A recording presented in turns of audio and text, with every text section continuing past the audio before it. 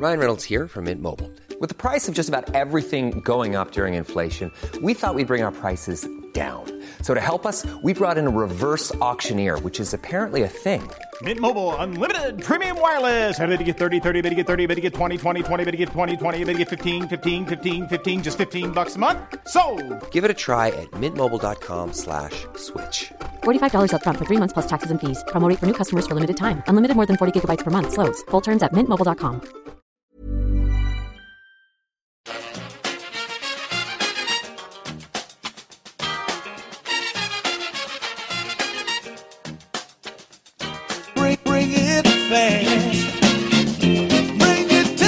Hello and welcome back to the EPL Roundtable. I'm your host Kevin DeVries, and if you'd like to reach us at the podcast, you can do so by either tweeting us at EPL Roundtable or emailing us at eplroundtable@gmail.com.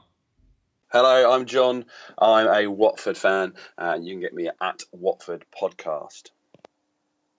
Hi, my name is Mark. I'm going to be representing Liverpool Football Club tonight, and you can reach me on Twitter at Mr. Mark Simpson. How you doing? This is Rob. I'll be representing Chelsea. You can reach me at rasball.com or on Twitter at Smokey_Loogie. All right, thanks so much for joining us, guys. Up first, of course, we have Making the Rounds, where we each have a few minutes to discuss what's been happening at our clubs this week. All right, John, you're up first talking about Watford. It seems as though you've done everything but get the result this weekend. Well, yeah, pretty much that. We're 2 games into our return to the Premier League, and we're 2 draws down. You asked me that in the beginning of before the season, would I have taken 2 points after 2 games and sort of say, yeah, we're settled here, and I would have been. And last week we were happy after the Everton draw. This week the draw against West Brom didn't feel like a draw, or didn't feel like a win like it almost did against Everton. It was a missed opportunity. We dominated the game, put pretty simply, and especially the first half. Tony Pulis will agree with me that we dominated the game. It was us playing quickly, passing the ball around. Wingers, so our left and right backs are getting forward. A new formation of 4-2-3-1. The 2, it just feels like we are dominating and just controlling that midfield. We were taking down every time a West Brom player had the ball. There was 2 men on him, and they were cutting them down. Second half, West Brom were certainly higher up the pitch, good 10-15 yards, a bit further up. But they were organised, they were defensive, they were a Tony Pulis side. But they certainly lacked a little something. Their big money signing comes on, and he really wasn't part of their system. He was a little bit reckless, a little bit all over there, a little bit something different. And that was the worry that he might actually just be that craziness that's thrown them off their tempo and us off as well. But fortunately, he didn't make it. We weren't making good crosses. We weren't getting the ball in there to our men to finish off.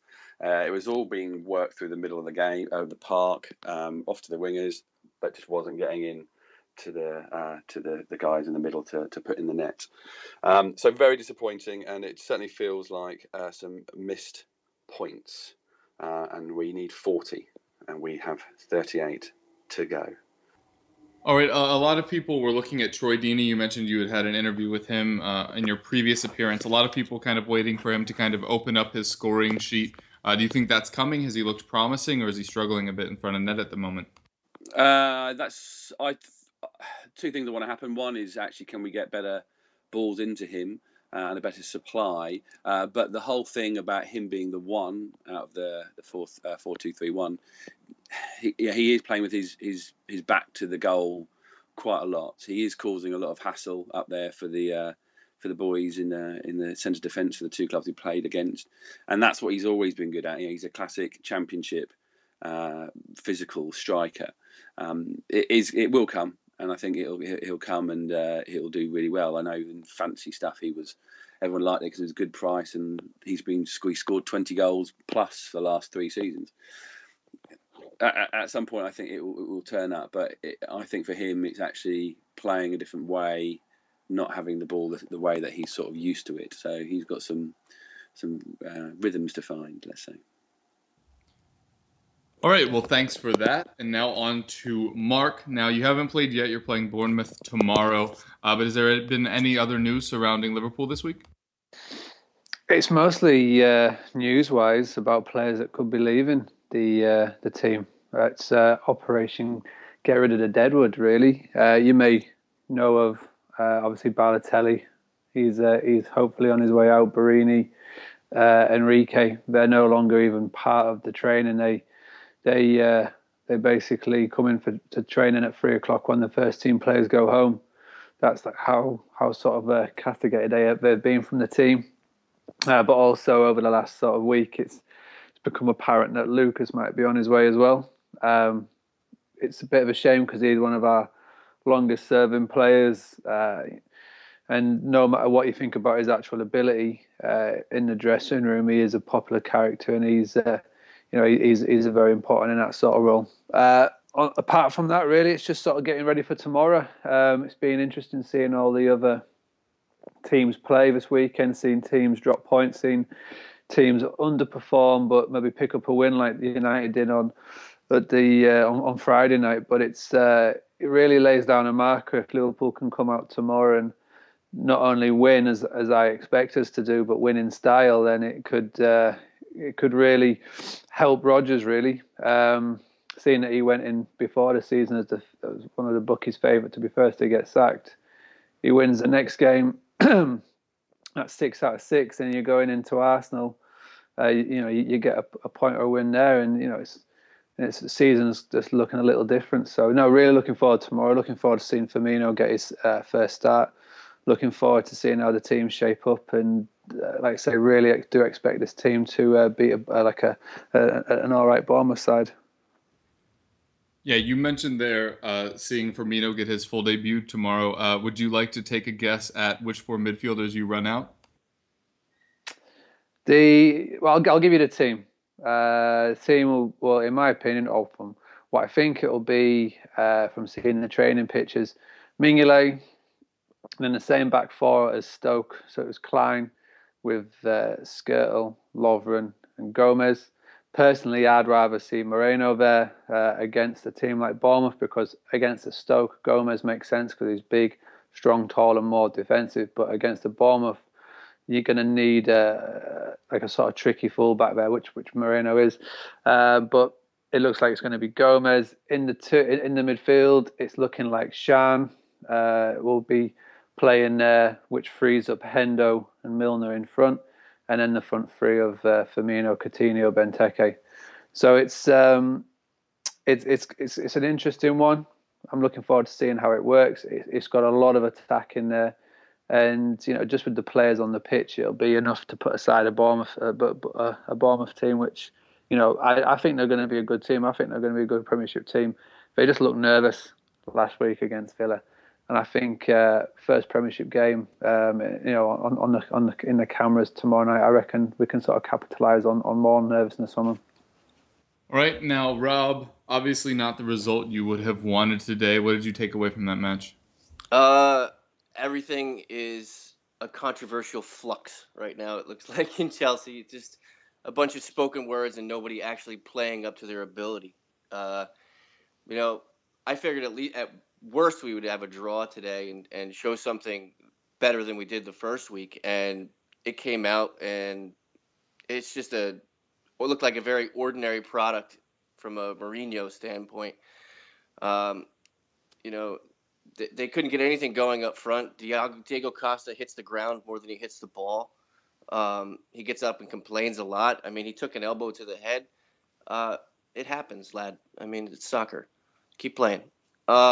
Hazard he has his moments of greatness where he can dribble and do what Hazard normally does, and you see it. But he doesn't look like the same player to me coming from last year. The first 2 games, he doesn't look the same to me. And then the peculiar thing to me is until we get more word on the John Terry thing, a guy who's never been benched or subbed by Mourinho coming out of the game at halftime because Mourinho said he wanted to change things up. There might be more news on that came out just now. I just don't know. But the defense looked very slothful. Ivanovic is not himself. Azpilicueta is kind of the signing of Baba Rahman officially today will probably help that and put things in more of a flux because it gives him another option behind Zuma to take over for one of those guys in case of injury, fitness, whatever. Yeah, I mean, the game today was just very, very drab from a Chelsea standpoint. I'm getting sick and tired of Costa. Every time he touches the ball, somebody touches him, he hits the ground, and then he punches the ground. It's becoming a very carnival thing for me. It's not something that you want to see unless you get results from it. But yeah, so there's my take on the Chelsea game today. Just frustration and angst waiting for more news and more quotes from the circus that is the third year of Mourinho. Yeah, obviously one of the more amusing parts from a neutral perspective was the Manchester City fans singing "Sacked in the Morning" at the medical staff when they came on to help out Gary Cahill. Obviously that was a whole big drama thing that happened throughout the week. Mourinho kind of avoiding to speak on it. Do you have kind of an opinion on it, or how do you think this could kind of be resolved in a less kind of obtuse way? It could have just been handled behind the scenes. It never had to be made public. They could have just personally changed their physio squad and nobody would have asked anything.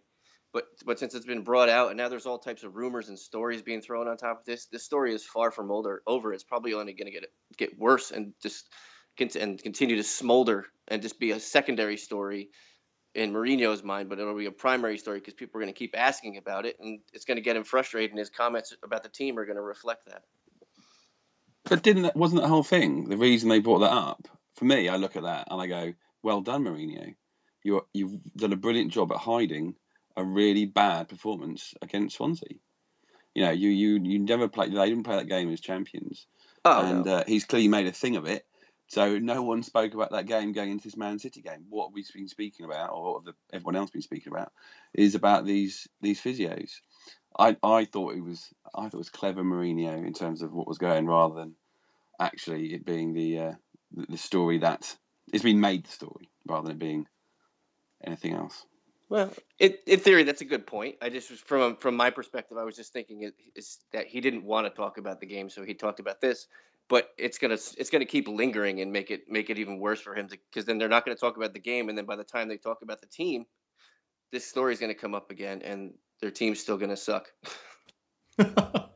Yeah, I'm not going to be too overly positive about Tottenham either, despite a tremendous first half.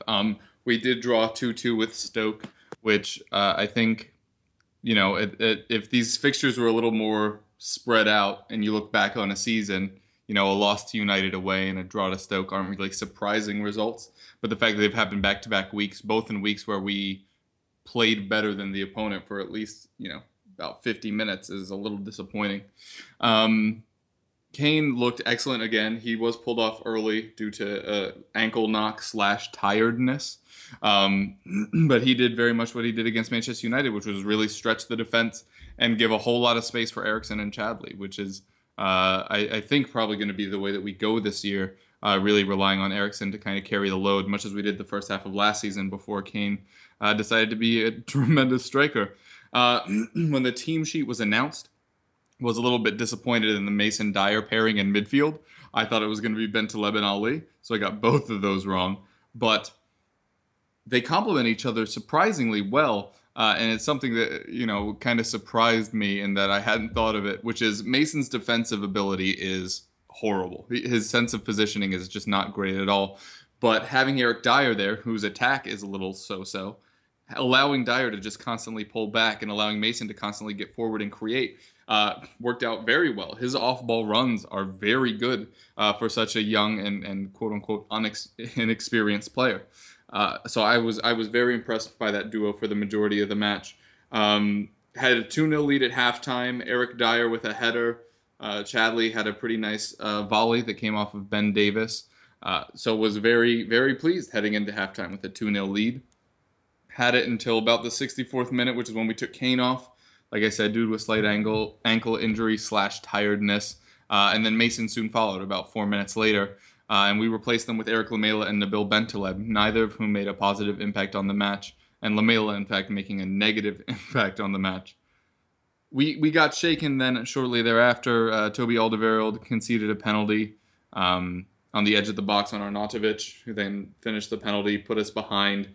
And as we've so often seen with Tottenham over the last few years, once we feel hard done by, our heads drop and the focus levels drop, which allowed later for Mama Biram Diouf to get a header, which, to be fair, he deserved a goal from how much effort and shots he put on Lloris.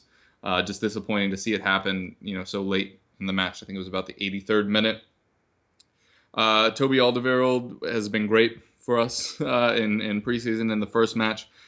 Pretty handily responsible for the 2 goals against Stoke, both committing the foul in the box that led to the penalty and losing track of Diouf, who then got a free header in the box, which just shouldn't have happened, especially that late in the match. All in all, I think Dyer in his post-match interview said it best when discussing losing Leeds, and he said, "We obviously did it a few times last season and are obviously very disappointed that we've done it again this season." And I think that's the core of why fans are so upset with this result, which is we thought we were past this, that the late conceding goals or throwing away leads was a thing of the past, and that we were going to be more defensively resolute. We looked amazing against United in defense last week. Now seeing how they performed against Aston Villa, maybe their attack just isn't as developed as we thought it would be, with Depay plugging in where Di Maria was meant to be. I don't know. Our defense looked like it was going to be very good, and especially with Dyer shielding them, you'd think, we're basically playing with 3 center backs. You'd think we would be able to stifle attacks, and we did for about 70 minutes before kind of failing after that.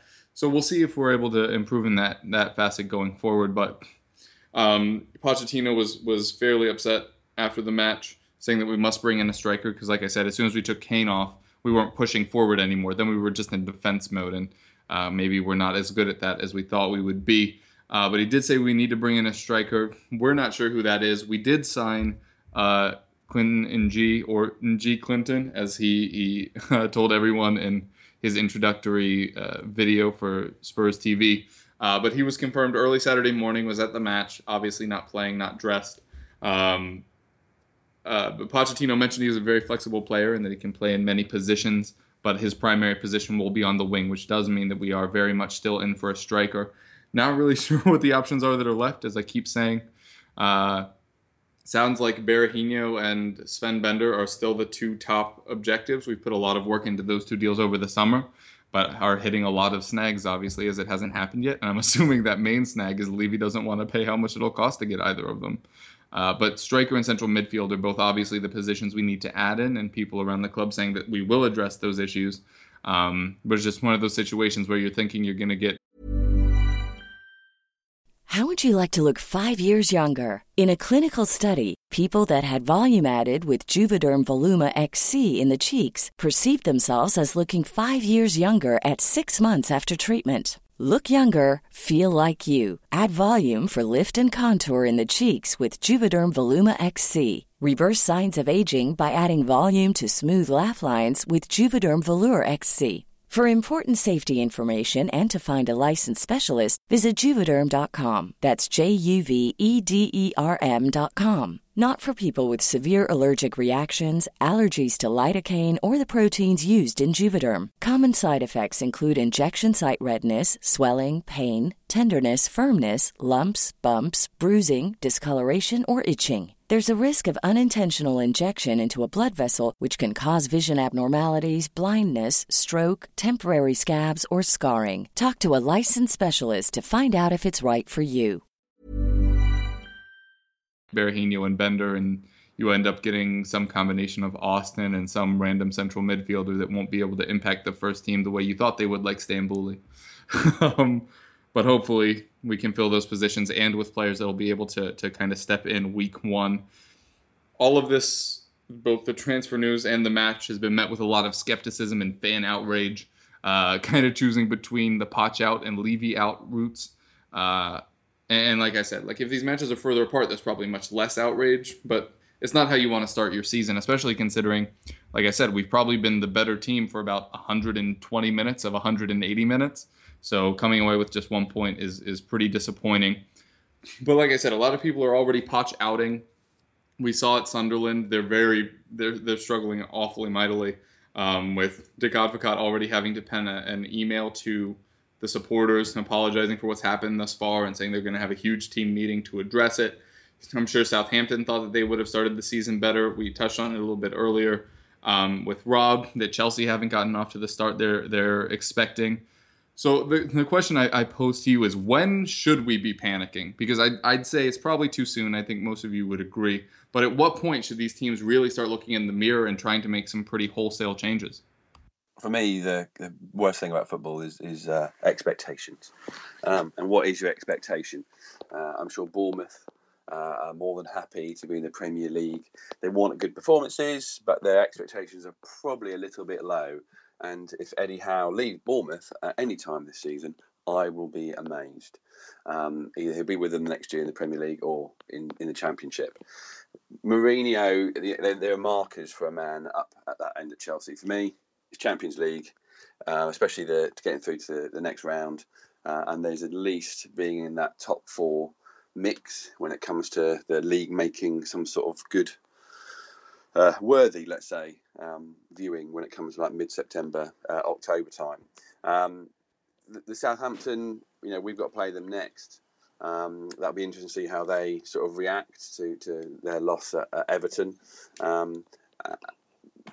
But they've probably got a little bit more time. They're probably more looking towards Christmas before they start absolutely panicking. But I think Mr. Mourinho will play his cards quite well, and no one will be panicking come September at Chelsea. Yeah, I think it's way too early to assume that everybody's panicking, especially from a Chelsea perspective. I'm just frustrated by today's result, and they have the talent, they have the pedigree there. That there's not going to be anything to worry about in, say, 3 matches, 5 matches.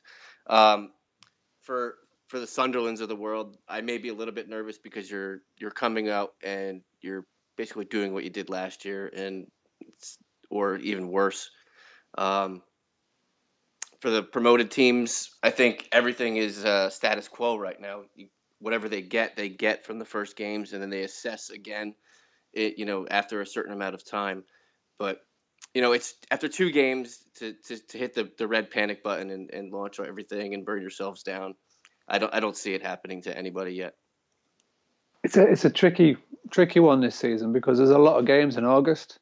You don't normally get 4 games at this stage of the season, and a lot of teams, and you can see, especially with a lot of players that are involved on international level over summer, there's a lot of rustiness going on, and it's the mindset of the modern day football fan is going from looking at every game on literally you're basing your whole season on just one game, and it's crazy really, and especially with the season just starting and August having a lot more games than it normally does, and you can tell it in a lot of the players. A lot of players are still just sort of trying to find their feet, and the only team that, in my opinion, that should be worried is a team like Sunderland. But that's not just this season. That's not Dick Advocat. That's not just the last sort of 12 months. That's a long-rooted problem, and they've been very lucky to survive the past few seasons without going down into the Championship. And it's just a matter of time now before they do. They started the season very poorly. It's not just the results; they just outcast. And when that sort of starts to happen, it only really sort of putting the writing on the wall. I don't see Dick Advocat lasting out the season, which will make his wife very happy because she doesn't want to be there. Apart from that, it's like I say, everybody else is just sort of going at different stages. Leicester have obviously started very well. How can you put that down to them just sort of playing for the new manager? I can't see that lasting. But they'll crack on. There's teams like United who are playing very poorly. They're getting outplayed in every game they've played so far, but they've come out with 6 out of 6. So it's a weird start to the season. You get the first set of international games out the way with, and your players and the teams and the league will just sort of sort itself out. Players like Hazard, players like Sanchez, they'll just show their class, and the teams that are expected to win will start to win, and the teams that are expected to lose will start to lose. And before you know it, it's Christmas, and it's a total different conversation, really. I don't think it is. I think it is a completely different conversation. You know, Watford, we're not the Watford everyone thinks we are. There's no way we are the same team that came up in, you know, the mid noughties or in '99. We are a completely different football club. And we, as Watford fans, are getting highly annoyed at people thinking we're going to be in the bottom three, like automatically. And there's nothing about those top boys where they get, you know, this year they're going to be guaranteed. You know, look at Crystal Palace; they will clearly take points off the top. Let's call them. The top six. You know, they're more likely than we are at Watford. So I don't think the division is going to be the same as before, and it's something that Mourinho said it about how, you know, basically all football clubs in the Premier League now can buy the best players from all the divisions across Europe. They've all got enough money to buy in top players, not the top ones for the Champions League, but they're still all top players. I've got to look at it. I look at it from my Watford point of view, and, you know, this round of games that we've got, I think, you know, before the end of the international break, we've played also rans, you know, Everton and West Brom, and we got draws. Next, we've got Southampton, who we know last year did particularly well. Then we've got Man City, and they're our first sort of big club that we've got to play against. Now, they're not going to make the decisions, and we might be looking at individual games, but it's the next set of times. It's the next time we play the Swanseas, the sort of mid-tables and Crystal Palaces. Do we all of a sudden start getting frustrated that we are playing lovely football, but there's no end product? Do we get hey, imagine if we get a point out of Man City, or even a win. Imagine we got a win. All of a sudden, Watford fans' expectations that every single time we play one of the top four, hey, we're here, we're serious, we're going to get this. But there's a whole season to go, and I know every Watford fan or every football fan knows that a team has to be ready and able to compete throughout the season at the high level. And for me, that's the big thing. You know, listen to Kev talk about Spurs. You last for 70 minutes. Well, why aren't you lasting for 90? Are they fit enough? Have they been travelling too much? Did they get enough rest, and have they had the right sort of development in terms of fitness over the pre-season? And the same for Chelsea. They're not who they were by a long way. Why? It must be down to something like the fitness and mental strength and mental rest that they might not have been able to have. Yeah, I definitely don't want to lay any blame at Pochettino's feet for fitness. I think last season we probably picked up about 20 points in the last 10 minutes. It just kind of hurts when you lose them on your own end. Like I said, for us, that wasn't our best 11 again.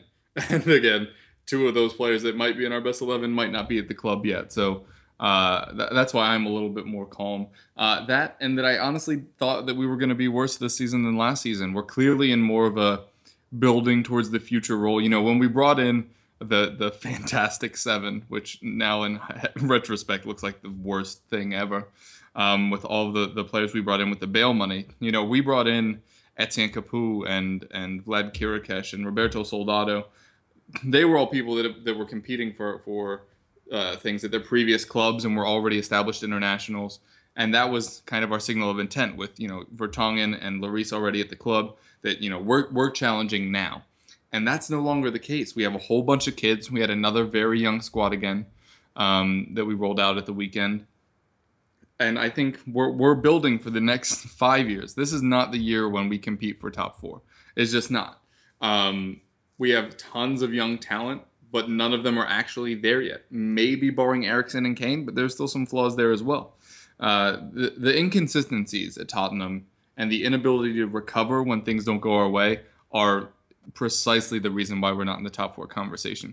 Because on our day, we can beat anyone. As Rob knows from last season, the 5-3 against Chelsea surprised everyone, you know, Tottenham fans included. We really didn't know we were going to be able to be capable of that. But just as easily we can lose to anyone, and we can throw away leads against anyone.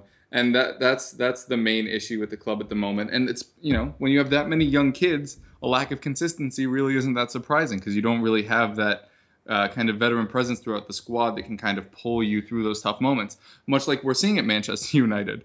I think you hit it just right on the head, Mark. They've looked awful. They really have. And Tottenham have looked great, but they have 6 points and we have 1. And where would you rather be? So yeah, I think we definitely lack that mental fortitude. I agree that Sunderland are in a world of hurt right now. Yunus Kabul is clearly not the answer at the back that they thought they were getting. Jermaine Lenz, I will back till the day I die, is an absolute baller, but he can't do it all if he's not getting much help. The Adam Johnson thing obviously very much hurt their attack. They brought in Jan Villa, but only time will tell if that actually helps. Jermaine Defoe's only contribution is when he puts the ball in the back of the net. Other than that, it's kind of dead weight in the attack.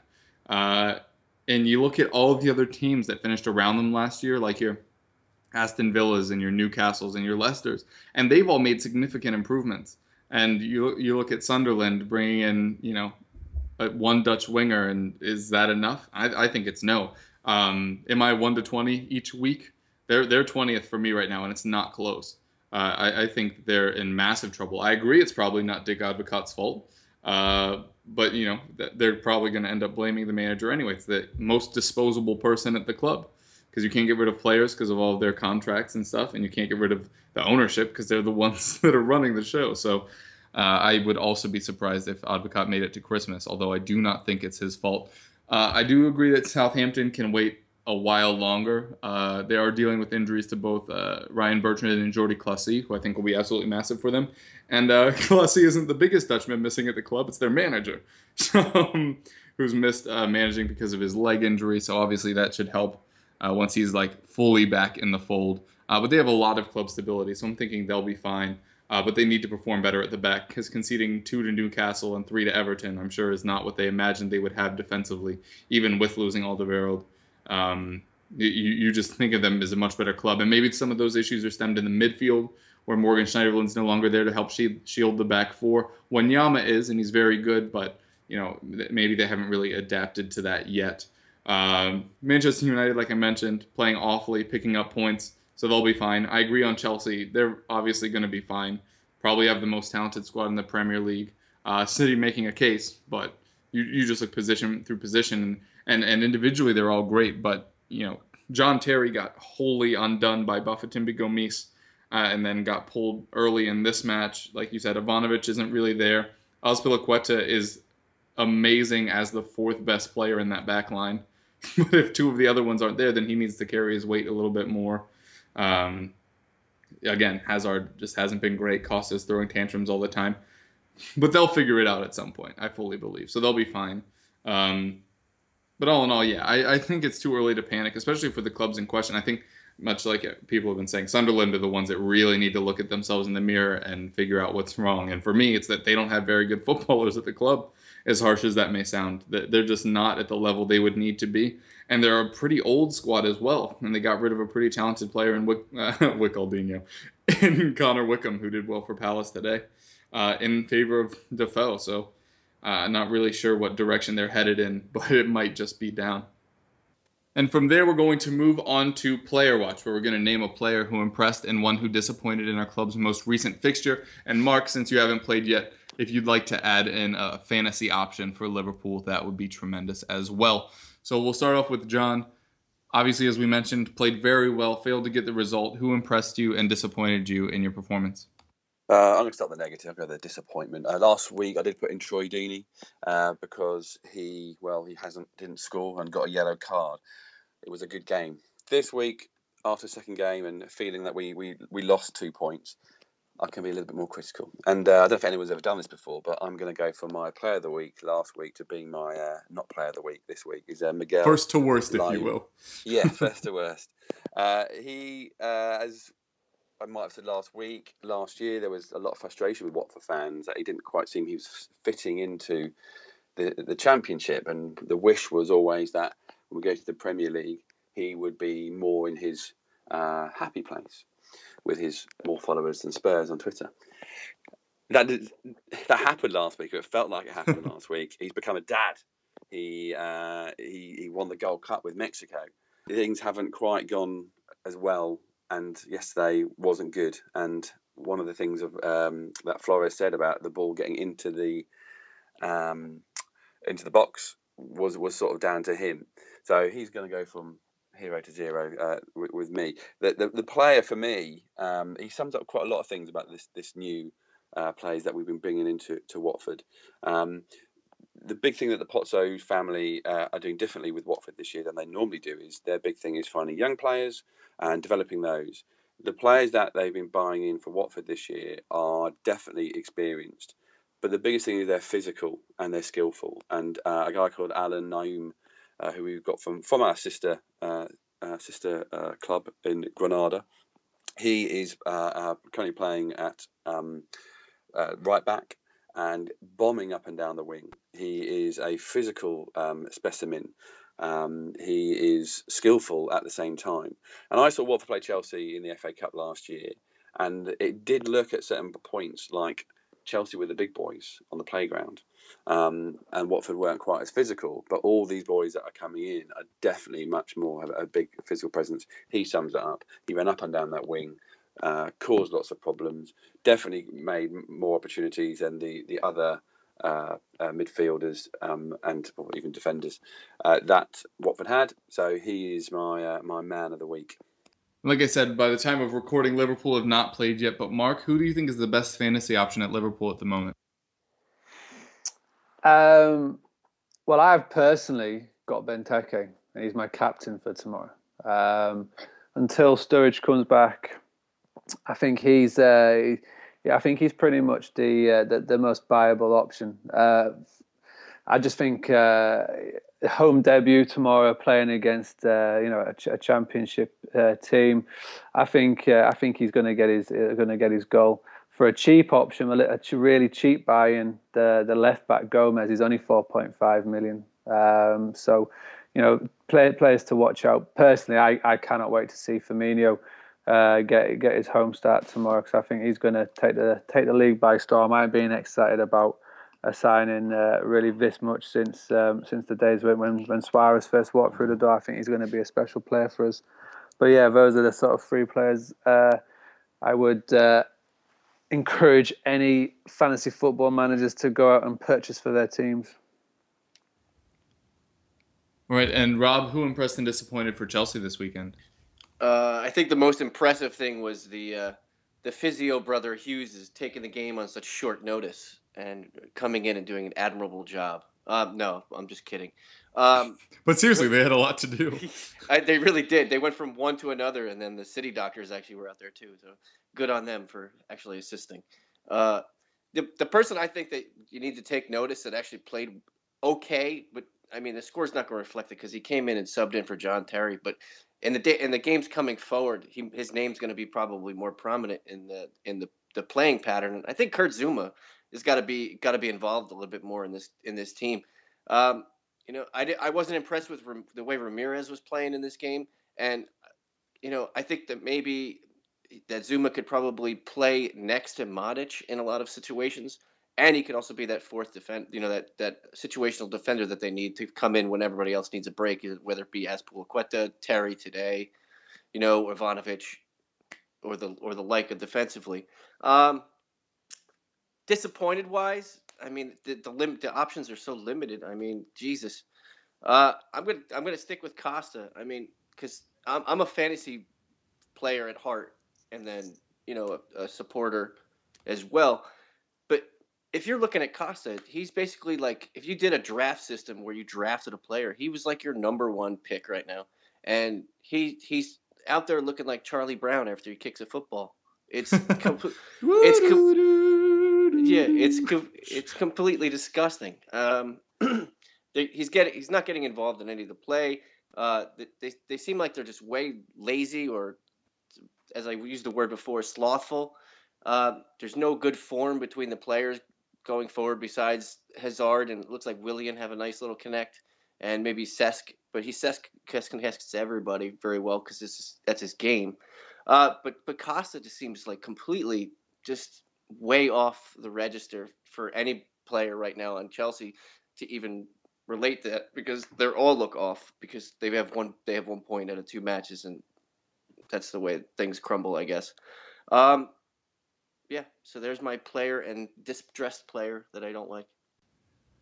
Yeah, for me, I'm going to kind of go left field here, or right wing more technically. And Moussa Dembele, who performed quite admirably over there. Last match I said, he was fine, but I didn't want to see him there for all 38 matches. But like I said, he did fairly well over there. He had 5 tackles that were all pretty solid up against the touchline and helped launch some of our attacks that looked more threatening. I still don't think he's actually a right winger, and I think we'll probably see Ng there soon. And see Dembele kind of shifted back to central midfield, especially if Bentaleb continues to struggle, which is a thing that I don't think we were prepared for. All summer we were like, well, who are we going to pair with Bentaleb? And he's not looked great thus far this season, so maybe we're going to need to add in that position as well as maybe move Dembele back there. But was very impressed with him. I really was, and he contributed a lot more than he does sometimes when he's in the middle of the pitch. Player I was most disappointed with, mentioned before, Eric Lamela. 30 minutes, 4 dispossessions, 3 fouls committed, 75% pass completion. I know some people aren't big on stats, but that is a very accurate representation of how not only ineffective he was, but a detriment once coming on the pitch. Not just inactive, he was active in a negative way. And it very, very much led to us conceding 2 goals and losing all 3 points. And yesterday... DiMarzio came out and said that Juventus are interested in a cut price deal for Lamela, and I think that was the worst time for the Tottenham fan base to hear that, because there are a whole lot of people crying out for him to leave. And I do, he was our assist leader last year, and he has a whole lot of potential. I've mentioned before, I think his body moves faster than his brain does, which caused him a lot of issues when he drifts in field, because he's already doing stuff before he's had time to think about it, and then there are already 3 defenders in his way, which leads to him being dispossessed so frequently. I would probably prefer to keep him, especially for Europa League, where he tends to do very well. But if anybody comes in with anything 15 mil plus-ish, I think it'd be awful hard for Tottenham to say no as a club, and I think a lot of fans would be maybe pleased to see the backside of a player that we had so much hope resting on. All right, and Mark, if you would be so kind, could you give us a quick preview of your match against Bournemouth? You already listed your team. How do you think you'll perform?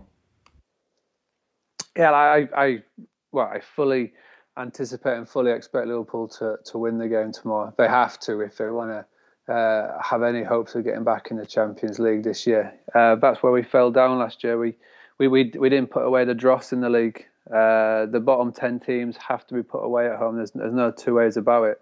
Obviously, Bournemouth are going to be coming up to Liverpool tomorrow. First game on the TV on Sky Monday night. Lights are on.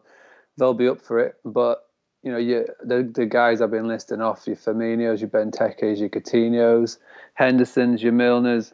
These are international quality players, and I think Rodgers has stumbled across the 4-3-3 formation or the 4-2-3-1 formation, and it'll prove well. I'm looking forward to seeing the game, and yeah, I say if they don't win tomorrow, then there'll be some questions to ask.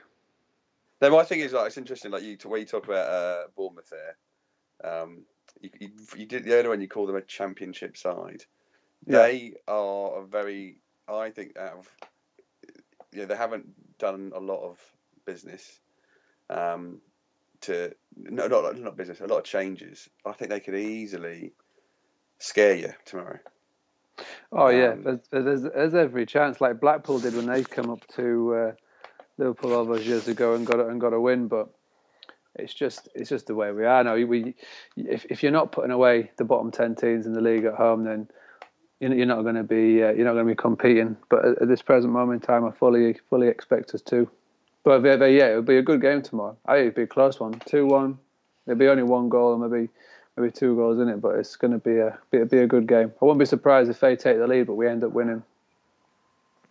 All depends how we start and line up. I think he is going for Shan in the midfield with Hendo, and I've been texting the team anyway from someone who works at Melwood, so I think that is how they're going to line up. But it should be interesting because My preferred would be to see Coutinho, Henderson, Milner, and then you've got 3 runners always in front of him. You always got Benteke and Firmino in front, but I'll be wary of. Where does he play Benteke? Benteke is the number 9, so straight. He's the top. He's the focal point. I think the reason why he's gone with Coutinho and Firmino is that he wants to get these 2 players closer to him. Because the problem last week at Stoke is that Lallana was just hugging the touchline. I was hugging the touchline, and they just were getting nowhere near him. So I think the thinking will be, and this is just my thinking, is that if you've got Coutinho and Firmino closer to him, you can react off his knockdowns and his sort of his play. And then you've got Henderson and Milner are just going to literally run up and down all game long, and Shan will just be the sort of the holding midfielder. Are you starting to get a scary Townsend feeling from Ibe? I don't know. I personally think he needs to go out on loan again to a Premiership team. And Newcastle, I think he would slot very nicely in Obertan's position for a season. Yeah. It just seems like a lot of pace with a lot of not so much end product. Yeah, exactly. He hasn't got a goal or an assist to his Liverpool career. Gotcha. Came very close in the derby, like literally a couple of inches. But he, I agree. I think he could do with playing week in, week out at another Premiership club. Yeah. And with that insightful preview, we are out of time. So if you have any projects you'd like to plug, or if you'd like to tell people where to reach you, now would be a good time. Yeah, it's John. I say you can get me at Watford Podcast. The podcast is called From the Rookery End, and we've been going about 6 seasons. You can find us on iTunes. We started doing some shorter podcasts. We only do a podcast once a month, sort of looking back at a range of games rather than reacting to every single one of them. But we're doing these little shorter podcasts, and if you want to get the insight around Watford, you might find a little bit more there. They're called Red or Black Shorts, because we are obsessed with what colour shorts should we have, red or black. So my name was Mark, and I've been representing Liverpool. As far as my plug, it's nothing to do with football, but for the last 7 months, I've been putting together free holiday cottages. So if anybody out there in the Twitter or podcast world is looking for a holiday, go to granarycottages.co.uk. It's in a lovely place of the North York Moors, and we need people now to fill them. So www.granarycottages.co.uk. GRAINARY. This is Rob. I was covering for Chelsea. You can always find me at rasball.com or at soccer.rasball.com if you're lazy or into extra letters and dots and stuff. I don't have any other side products. I don't have any villas for lease or rent, and I don't care what color shorts people wear, red or black.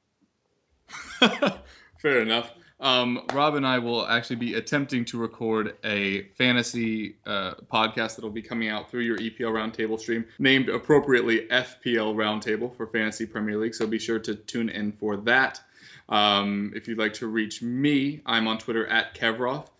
Each week I have 3 previews go up over on blog.playtoga.com covering Tottenham, Crystal Palace, and Sunderland's fantasy options for the coming week.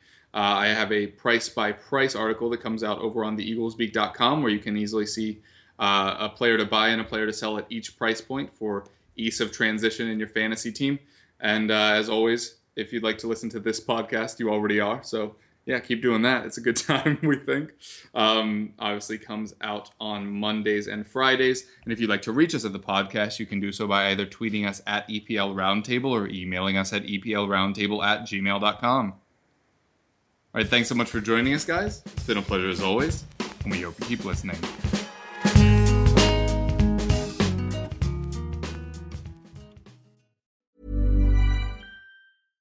Every fan knows the right player in the right position can be a game changer. Put LifeLock between your identity and identity thieves to monitor and alert you to threats you could miss. Plus, with a U.S.-based restoration specialist on your team, you won't have to face drained accounts, fraudulent loans, or other losses from identity theft alone. All backed by the LifeLock $1 Million Protection Package. Change the game on identity theft. Save up to 25% your first year at LifeLock.com/aware.